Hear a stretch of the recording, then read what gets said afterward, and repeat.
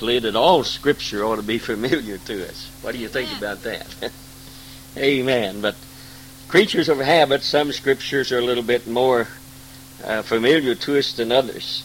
We're going to read portions of that, and if you have that, then I want you to find St. John, the 3rd chapter. Now that's another real old familiar Scripture. That's a Pentecostal Scripture. Amen. A Pentecostal Scripture. That's the one that we cut our teeth on. Amen. That's the one that's still good today anyway. Praise the Lord. That's good to whet your appetite. That's good to sharpen your teeth on. Praise the Lord. But we're going to read 21st verse of the 5th chapter of Ephesians.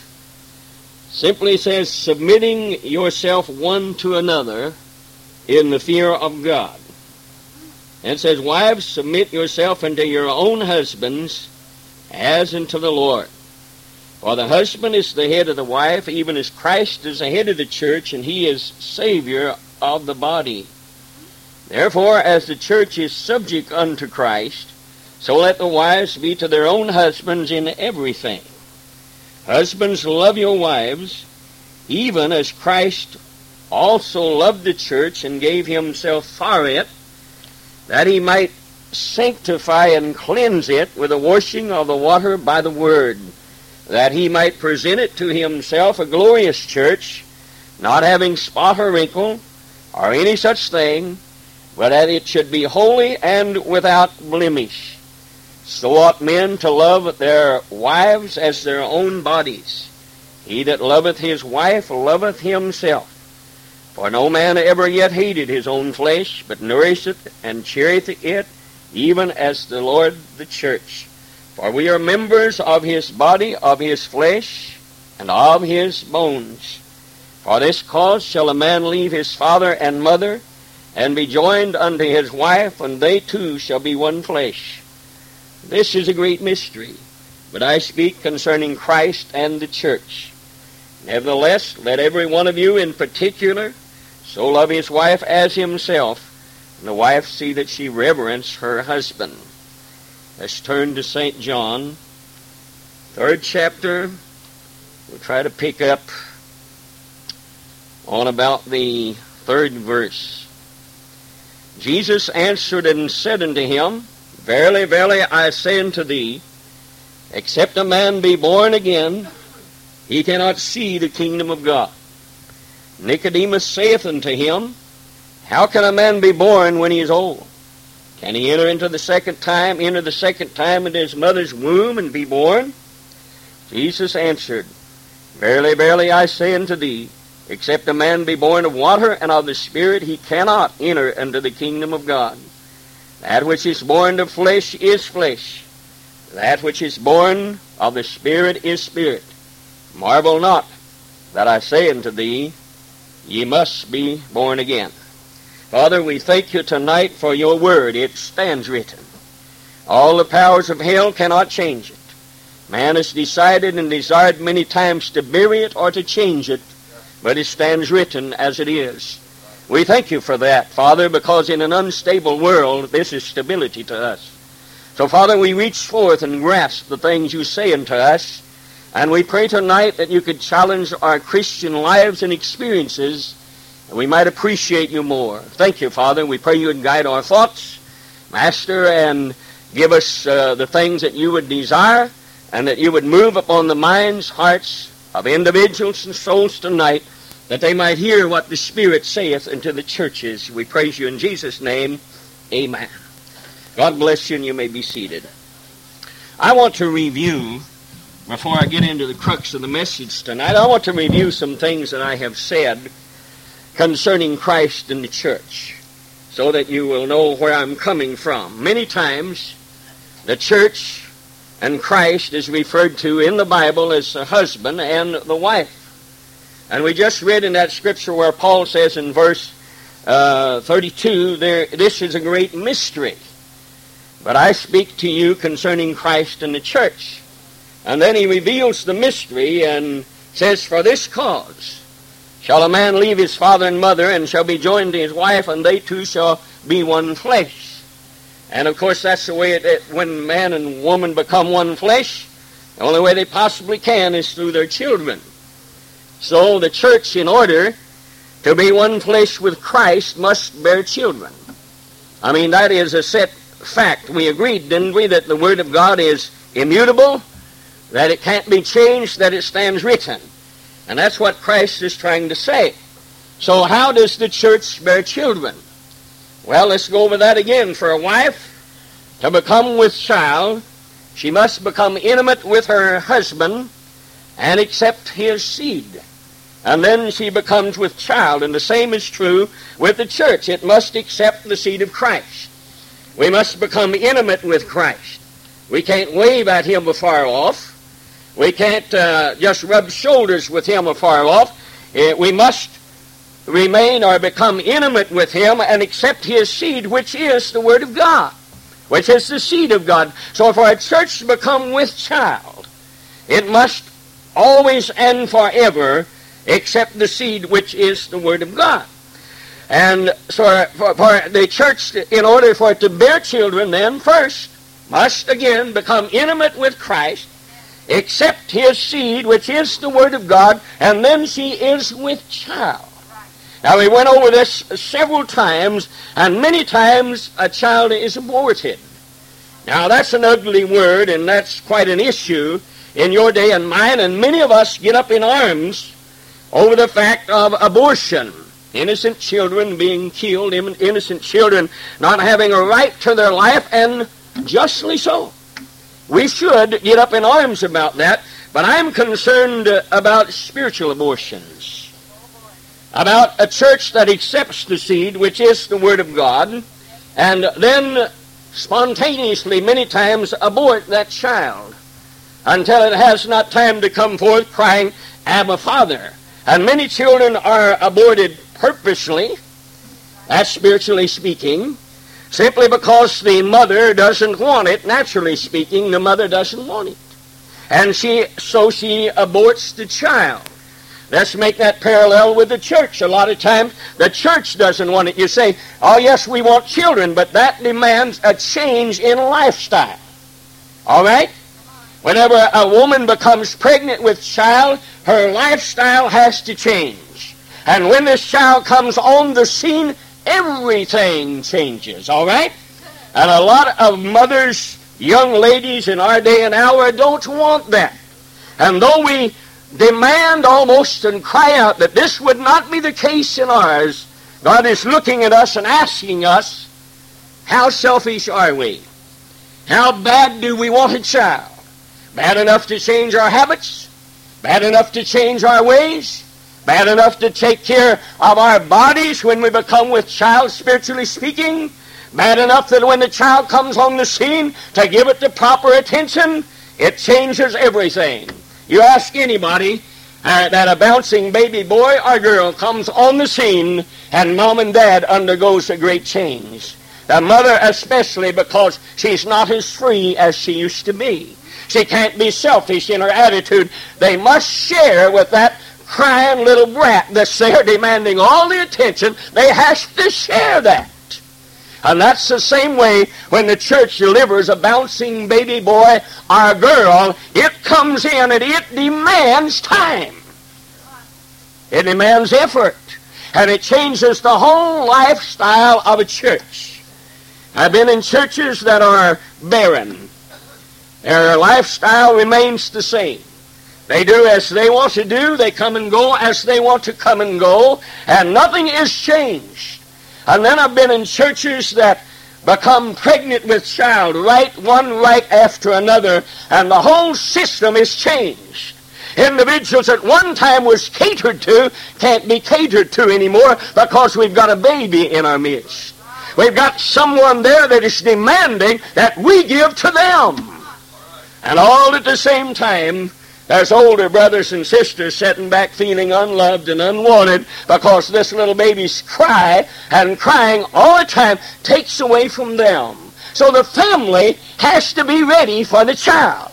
The mother has to be ready to change her lifestyle.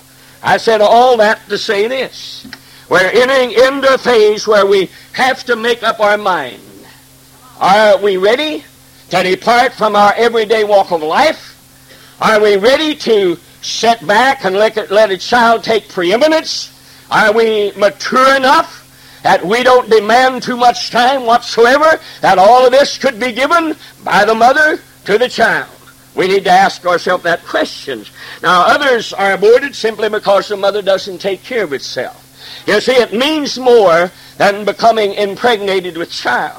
It means more than accepting the seed of the husband, which is God. It means that she must realize she has a child in her womb, and she has to take care of herself in order to bring forth a healthy child. In other words, this limits the mother's activities, all right? This limits some of the things that she used to do where it just bothered her. She has a child in her womb that she has to take care of. And so if it's not taken care of, a child is aborted. I'm not saying that churches don't receive the word. Oftentimes it does. And many times it becomes with child. But so often the child is not able to speak. It's prematurely aborted. And others, of course, are aborted because some malady or some weakness of the mother. There's no weakness in God Almighty. But there is weaknesses in the church that we ought to seek to correct. So that when we become with child, we'll know what's demanded of us. We'll know where God is taking us, and our infirmities will be taken care of. We'll go to Dr. Jesus when we have them. And we'll ask Him to take care of these infirmities because we want a child. We want it born. We want to hear it cry, Abba, Father. So it's been a while since I've had a child. It's been a while since I've even heard a grandchild cry. But to me, there was never any greater sound in this world when I heard my first child cry, my second, my third, my fourth, and all my grandchildren that I was privileged to be around. There's not a greater sound in this world to a loving husband, father, or grandfather than to hear the cry of a normal, healthy child that life has been granted to. So we want children, we want them born, but a child is born.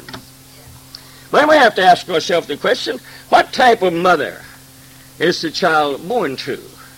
You see, after it's born, there's the caring process. You have a lot of abused children out here in this world.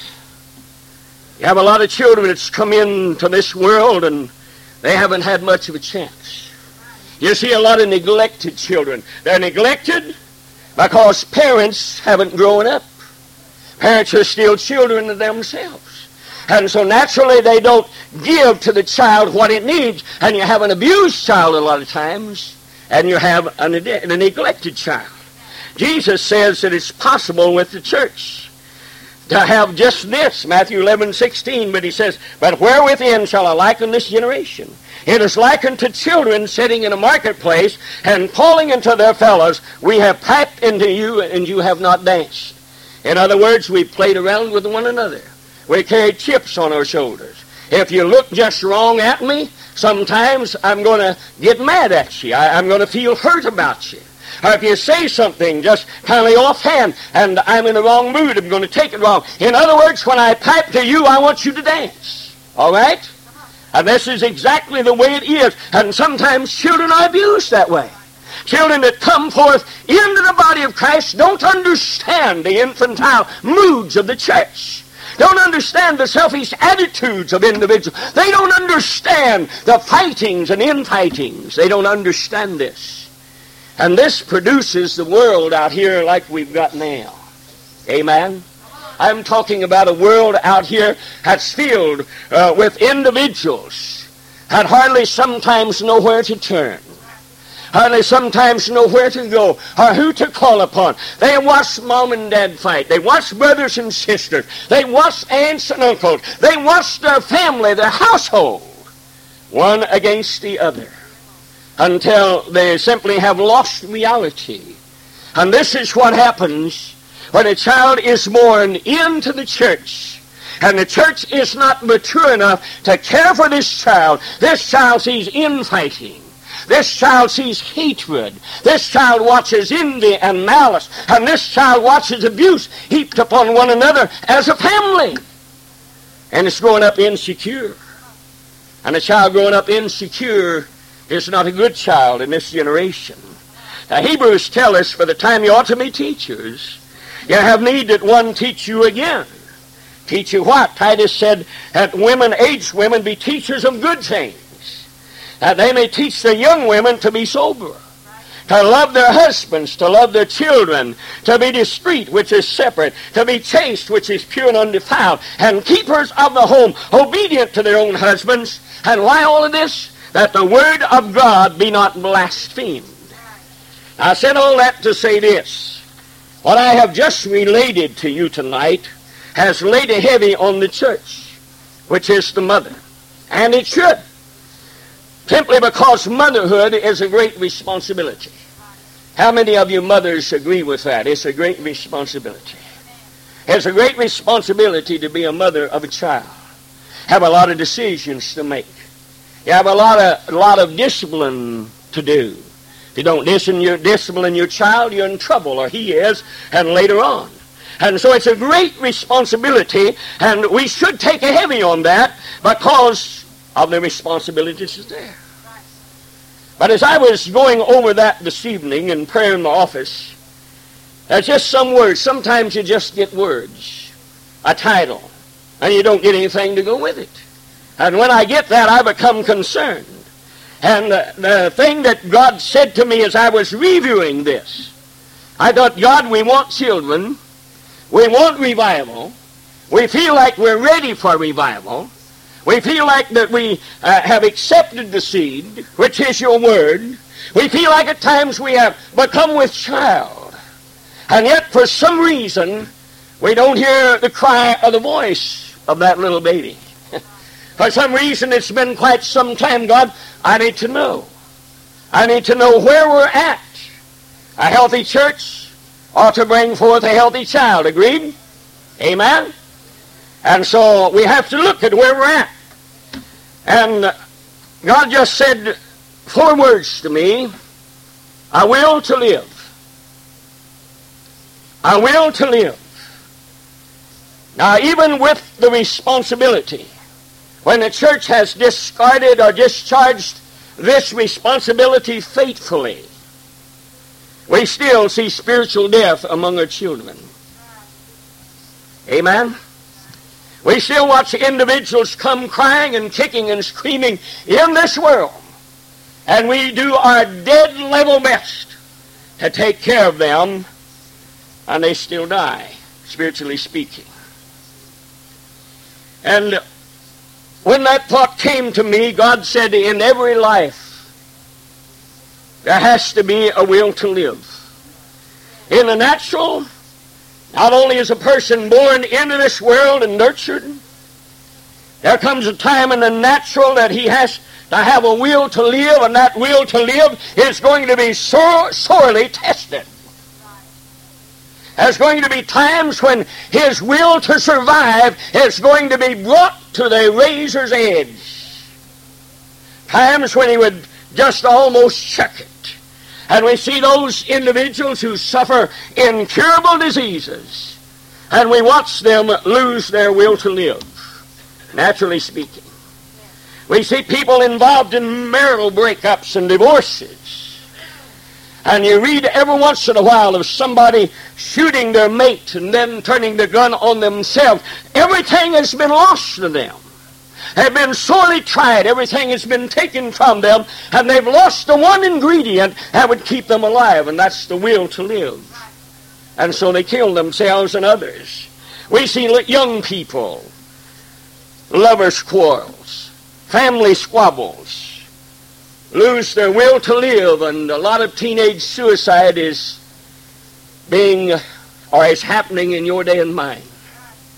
Every time you pick up the paper, almost you watch where a young boy or young girl has been brought to the razor's edge. Life doesn't seem worth living to them. There's nothing in their back or in their past or nothing in their future or nothing in their present that would give them a desire to live. And so we watch them. I just read in the paper, and I'm sure you did too, of this young 12-year-old boy. And they was just simply calling him Chubby. Now this was doing something to this young man. We say, what a frivolous thing. But this was doing something to this young man. This young man wanted to enjoy life without the nicknames. And so he went to the edge. And finally the paper says that he brought a gun and killed his best friend who tried to stop him, and killed or wounded someone else, and then stood before the class and put a gun to his head, 12 years old, and killed himself. Lost the will and lost the desire to live. Life didn't hold anything for him. And we watch individuals lose their zest for life. You watch them simply feeling like the good life has passed them by, and they lose their will to live. We watch individuals go through life mechanically. I mean, you just watch them, no emotions whatsoever, no enjoyment, feeling themselves trapped in a world that they can't get out of, and yet not strong enough to commit suicide or end it. You see, all of these things, and spiritually, your Bible will back me up from Genesis to Revelation. Spiritually, it's the same thing. We just read a scripture where it said, you must be born again. And we rejoice in that. And we love that scripture, and it is true. You have to be born again. The Bible tells you that that is a necessity. It stands written that way. But there are times, regardless of our status of life, or regardless of the circumstances that we have been reared in, that we have to draw from the innermost recesses of our spirit the will to live this spiritual life. There comes a time when it's in our hands. There comes a time when the church has brought you forth. I've seen it happen. A church has brought you forth. It has delivered you healthy, spanking baby boy or baby girl, and you cried a healthy cry. And some parents in the natural can offer their children a little bit better than others. Amen? I mean, sometimes they can offer them more money, an automobile, or whatever, and that's the same way with the church. Some churches can afford their children better things than others. That's not a disgrace. When I was a child growing up, I didn't have anything, but my parents did the best they could for me. Amen? They couldn't give me a car. I had to earn that myself. I had 2 pairs of low-back overalls. I'd wear one to school, Mom would wash the other, and all these things. But they did the best they could. And when I started comparing my life to my neighbors around me who lacked nothing, sometimes I could look at it and it bore on me until I realized Mom and Dad did the best they could for me, and the rest of it was up to me. All right. The rest of it was up to me. I had to have a will, a desire, and there was times I had to dig into the deep recesses of my soul and get a desire to make this boy amount to as much as he possibly could. It would have been easy for me to settle back and for me to blame Mom and Dad, for me to blame brothers and sisters, for me to blame my church. It would have been easy for me to do that, but there comes a time when we're on our own. There comes a time when God separates us and says, look, boy, or look, girl, you've had the best you could have. Maybe it wasn't what some big church could offer you. All right? And we find as far as young people, well, all of us are concerned. The larger churches offer you more variety. It's sometimes easier to live a Christian life in a larger church, because it affords you so many different things that you can do, especially with young people. And friend, you are born and you don't pick your parents. Hallelujah. And when they do the best they can for you and rear you with the best they possibly can, you have to have a desire to continue your spiritual life, or there's nothing they can do about it. I wish I had a house full of backslidden individuals one time spoke in tongues that's blaming the church because it doesn't respond the way they think it ought to respond for their backslidden condition. Amen? I'm going to say this. We've had maladies. I'm sure at this church there's been infirmities. I'm sure there's been times when we perhaps hadn't been the best mother in the world. And let me ask you something.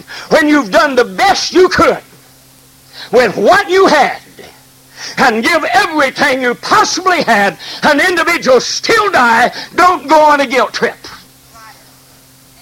Makes you feel bad when you see one that one time was alive. One shouted the joy of salvation, enjoyed it. Makes you feel bad when you know they're dead. Amen? You're going to guilt trip sometimes if you're not careful. And that's fine. Search yourself and see what else could have been done. But remember also, you bring this individual to a certain point, and their will to live their spiritual life is going to be tested, and they're going to have a will. Amen. Now, we don't understand everything that happens in our life, spiritual life.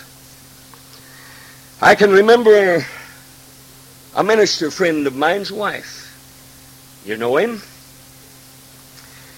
She one time born into the Christian home. Given everything that possibly could be given at that time. Married a minister. Did the best he could for that woman. And that woman came to a time in her life after shouting, after enjoying the presence of God, after giving birth to natural children and spiritual children, there came a time in her life when she felt like the good times had passed her by, or almost. And she was determined that she was going to get in on some of the good times. And she began to die spiritually. She's dead spiritually tonight.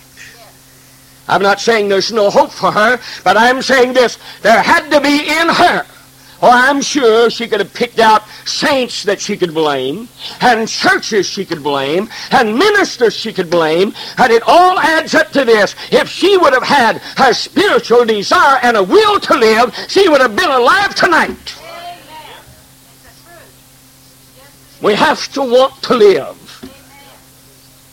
We have to want to. Right? Those words keep ringing over and over. And I think Sister Myrna's testimony, I think that's the one when she was rejoicing, and she said, because I want it. Because I want it.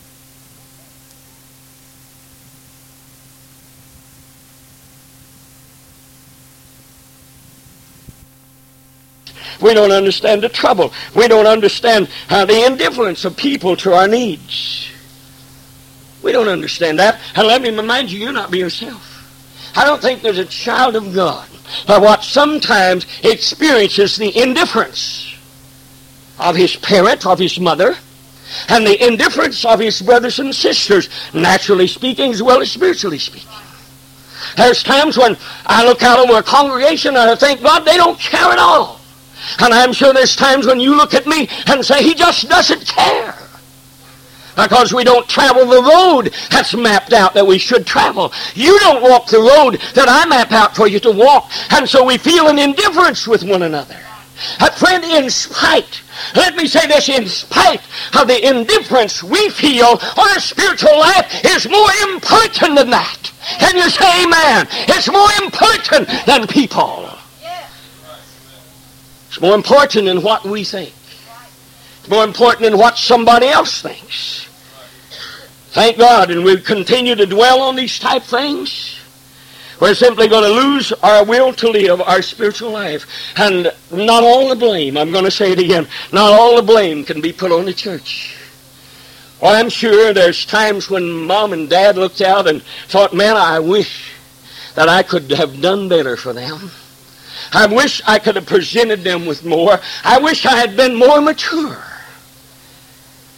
You know, and I look at that and I think, God, how come I matured so slow? How come when I was raising my children that I couldn't see some of the mistakes I made, but they were honest mistakes. They were mistakes made because I thought it was good for them. I'm sure there's times when this church, as well as others, could have done better for those that are dead. All right? I'm sure that perhaps they could have been a better mother in some areas. But friend, after bringing to birth, and after nourishing, and after hearing that strong, healthy cry, then there's a lot depends upon the will of that child to live. How strong is that will to live our spiritual life? I mean, do we let church attitude of people interfere with our spiritual life? I mean, are a lot of people dead out there simply because they did not have the desire and will to live their life for Christ? They couldn't get their eyes enough off of people and get it off on Christ enough to realize that whatever it is, God, it's not worth losing my spiritual life for it, whatever it is. And sometimes we commit spiritual suicide. I watched people put guns, spiritually speaking, to their head and end their spiritual life, and all at the same time blaming somebody else for their failures in life, and blaming somebody else for their attitudes, and blaming somebody else for their unspirituality. And they die spiritual deaths. And the sad part about it is, most of the time when we die a spiritual death, it's not just us. We take other people, like this young man took somebody else with them. We need to realize the dangers and the pitfalls of spiritual death. And there's several examples in the Bible that I can give you that's given people had every reason to die spiritually. I can look out over my life. You can look out over yours. And there's times when the devil has actually dealt us a death blow. I mean, he has waylaid us. I mean, he has caught us in times of aggravation, and times when he's dealt us a blow that would have killed us, with the exception of that deep-rooted will to live inside of us that says no power of hell will destroy my life with Christ. No individual will destroy my life. I go on the inner resources of my will to live for God. Hallelujah. I'm not dependent upon anyone other than God. And it's nice to have brothers and sisters, and we fit into the body of Christ, and we need to work together. But you remember this one thing. You are responsible for your own spiritual life. Should you commit spiritual suicide, or should you die a spiritual death, you've got nobody to blame but yourself. Oh, you say, but you don't know what so-and-so done to me. You don't know the dirty deals I got. Yeah, I probably do. I probably had just as many in my walk of life, especially with my position, as you have had. And I've had times when the devil has actually almost cut my head off. He slit my throat. His hope that I would bleed to death. He has placed within me the malady of bitterness and envy and of strife. And that thing was eating away at my spiritual life. And I was blaming this one and that one and somebody else for the predicament I was in. And then God spoke to me and said, you are responsible for your own spiritual life. You can't blame anybody else. I've given you the spirit and power enough that you can pick yourself up by the bootstrap and you can live your life in spite of anybody else.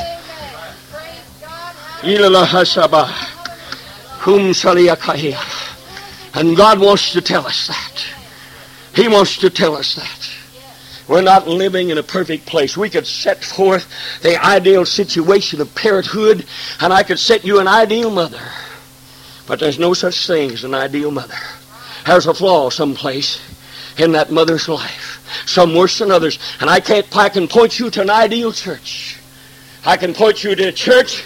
I can find it. I know what it's supposed to be, where there's no backbiting, where there's no gossip, where there's no envy, where there's no malice, where there's no strife. This is an ideal church. This is what God wants us to get to.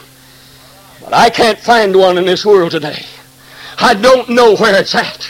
But friend, in spite of that mother's weakness, in spite of her failures, naturally speaking, if she's a mother, her heart goes out for her child, and she would die for that child. And that's the same way with God's people. We'll fuss, we'll argue, or we'll fight. But when it's brought right down to it, most of us would die for the children we bring forth. It's no value for us to die for them. We can't live for them. Their heart has to beat itself. They have to have a desire to live. They have to want to live. I don't care how powerful the message is. I don't care how intercessory prayer and how much you put it up. And I don't care how much you love.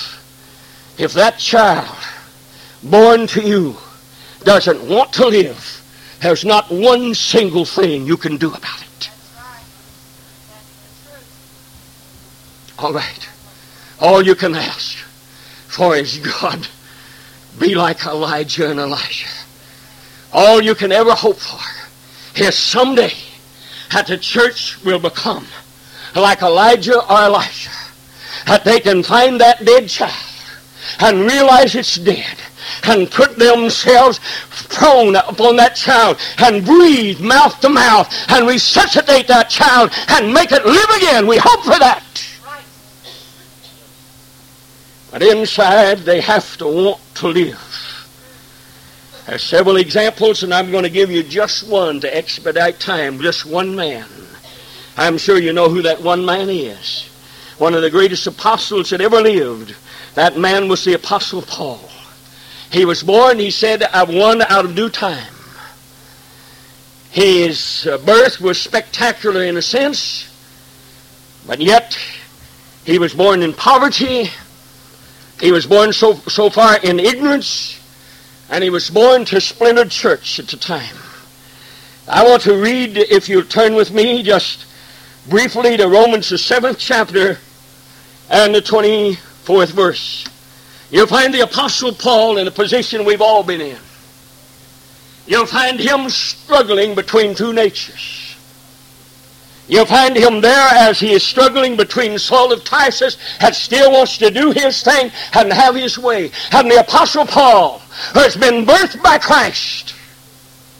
And there's a struggle between the two natures, and the Apostle Paul is saying, "O wretched man that I am, who shall deliver me from this body of death?" Now, what Paul was saying was this: do I have to go through life like this? Is this what I have to look forward to all of this time? It's a struggle between this old nature, Adamic nature, and this divine nature, and they're so far apart, and I'm inside and it's killing me. Oh, I'm wretched. I'm wretched. Is there anything that can help me? Now, Paul, in his young life, had to have a will to live.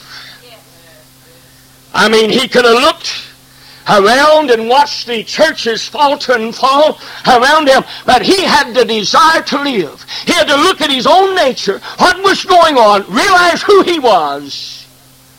And then he finally says, "But I thank God through Jesus Christ my Lord." In other words, he's saying, but in spite of this old nature, in spite of this lust of the flesh, in spite of these things that probe me and prop me, and maybe I submit to them, in spite of those things, I still am going to live for Jesus Christ. I'm not going to stay down there. I'm not going to stay down there. I'm going to get up.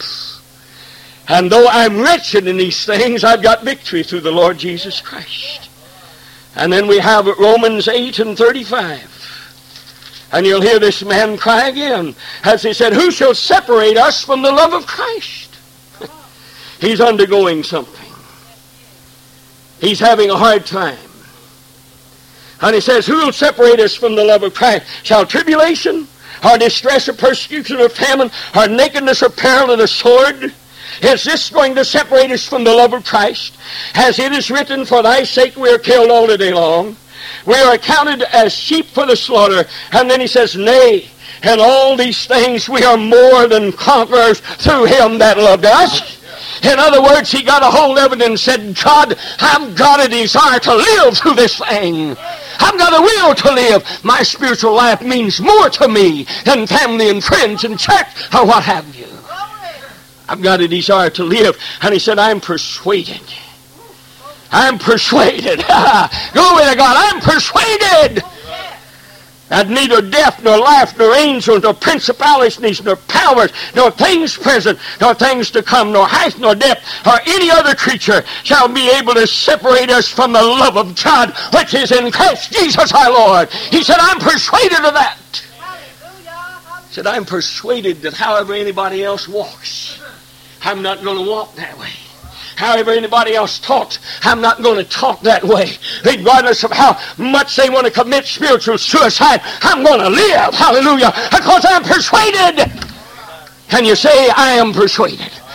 Say it again. I am persuaded. Hallelujah. In whom I have believed. I know whom I have believed. Hallelujah. I am persuaded. Well, glory. Hallelujah. It's time to quit and I'm just getting started. Hallelujah. Praise the Lord. I feel like I'm a ship sometimes out here by myself. Hallelujah. And there's a storm all around me. Praise God, nobody cares about me. Ships are passing me by all the time. That's better than I am. And I look and say, hey, look, I'm sinking. I need your help.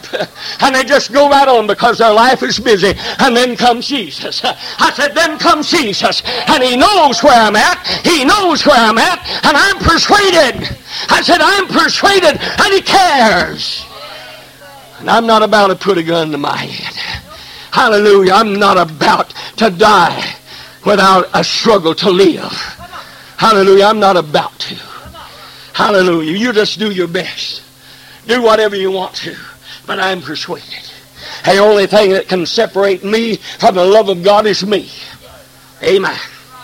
What did he say?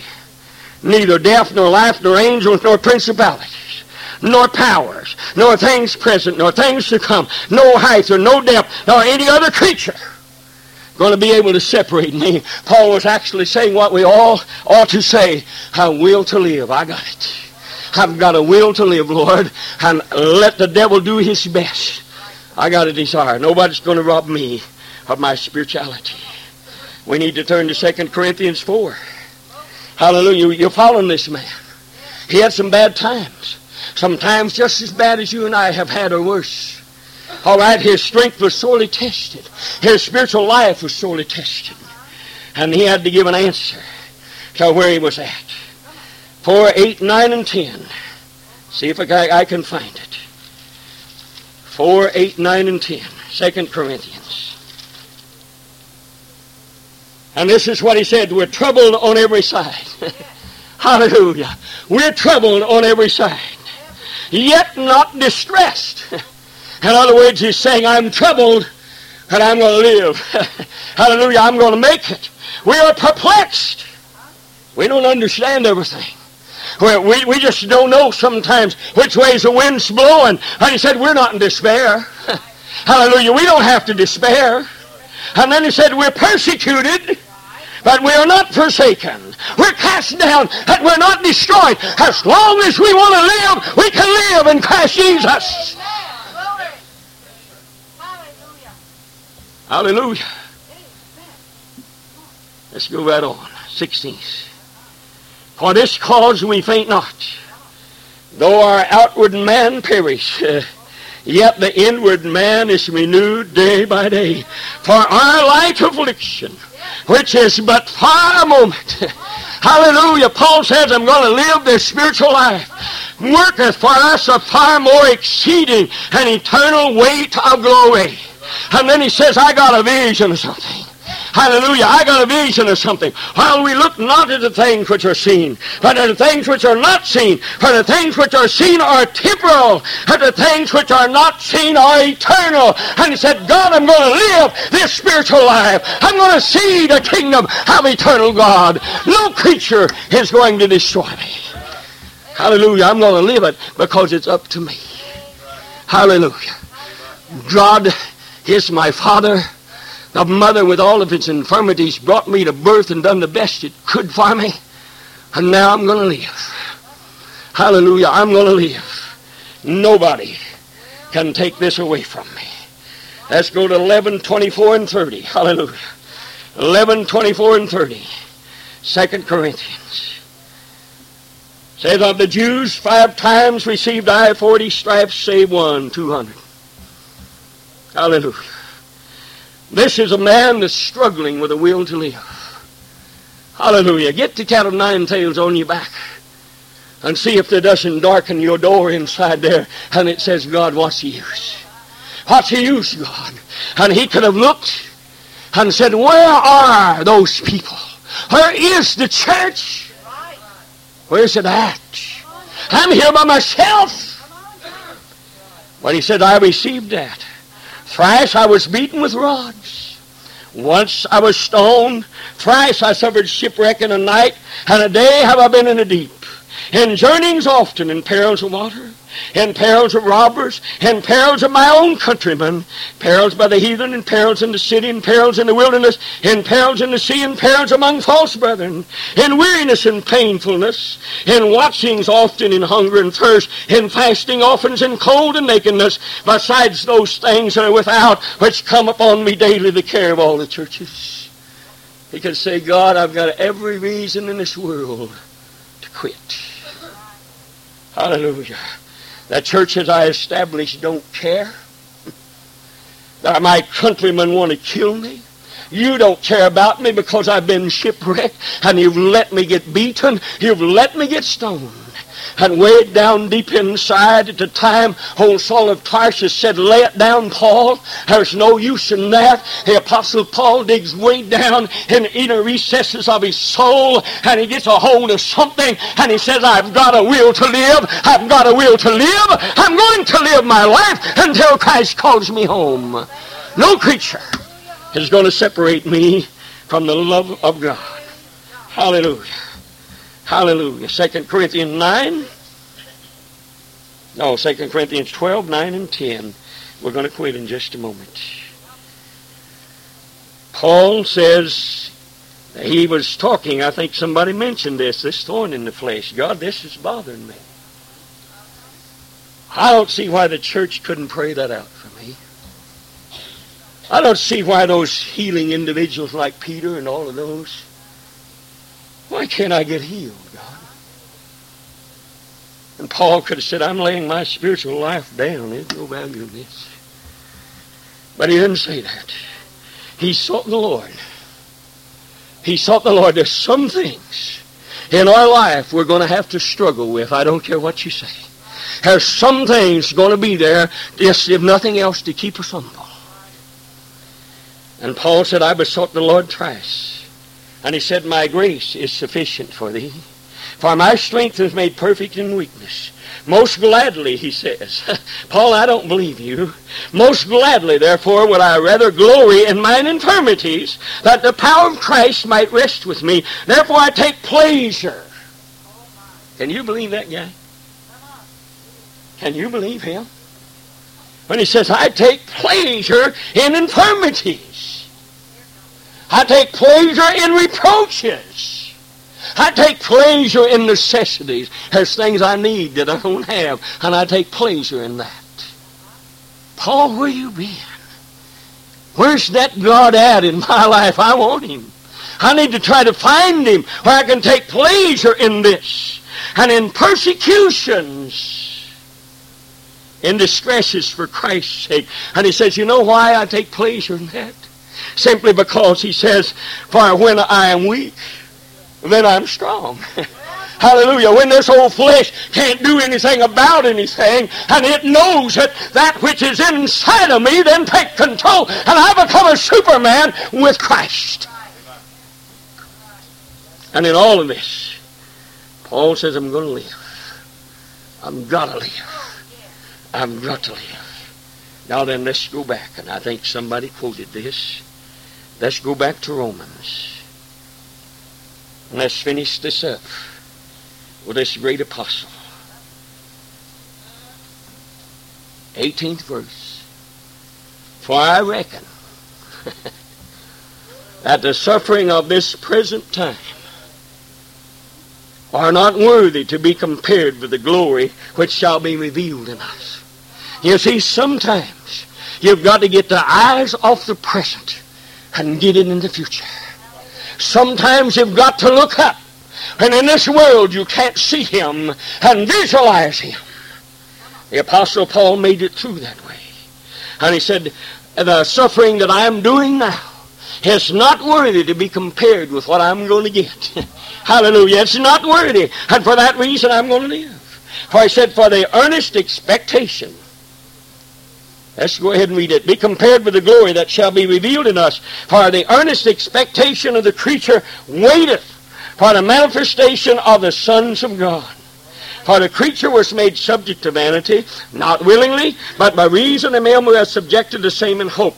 Because the creature itself also shall be delivered from the bondage of corruption and to the glorious liberty of the children of God.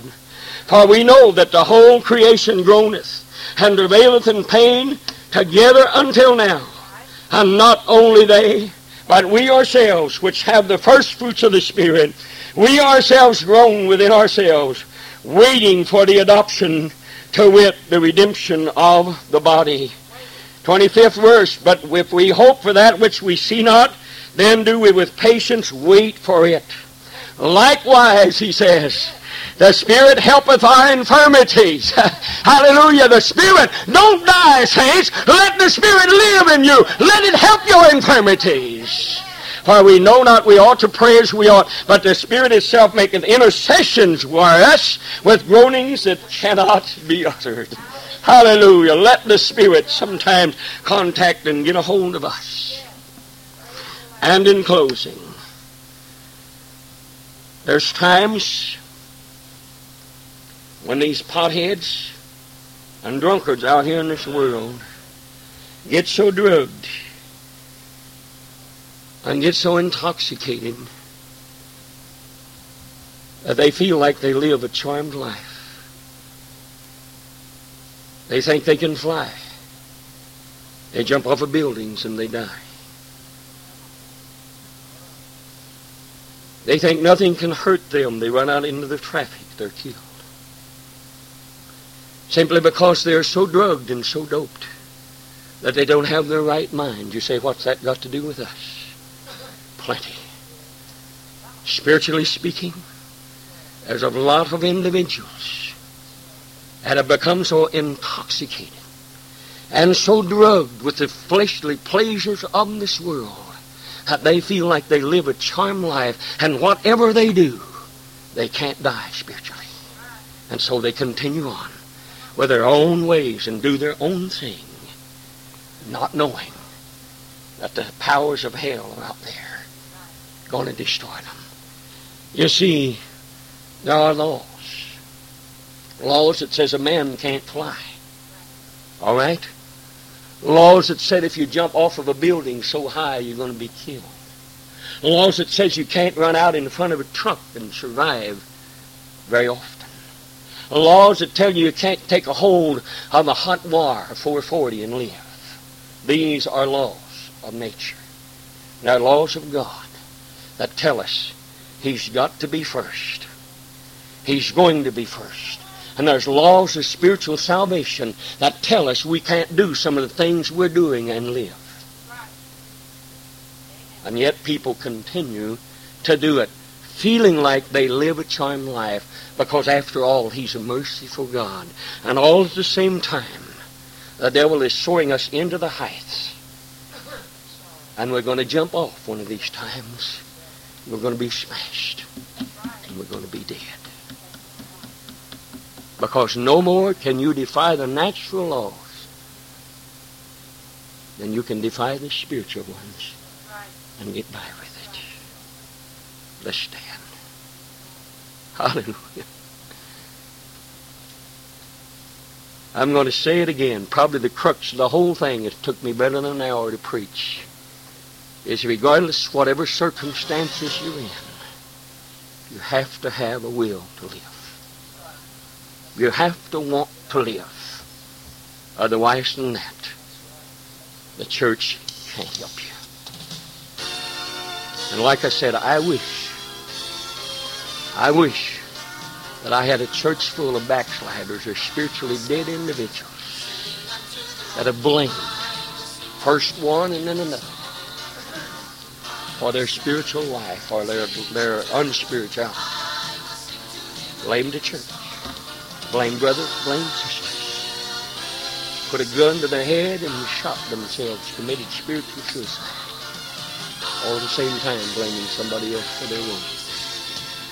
Friend, I don't care what happens to you.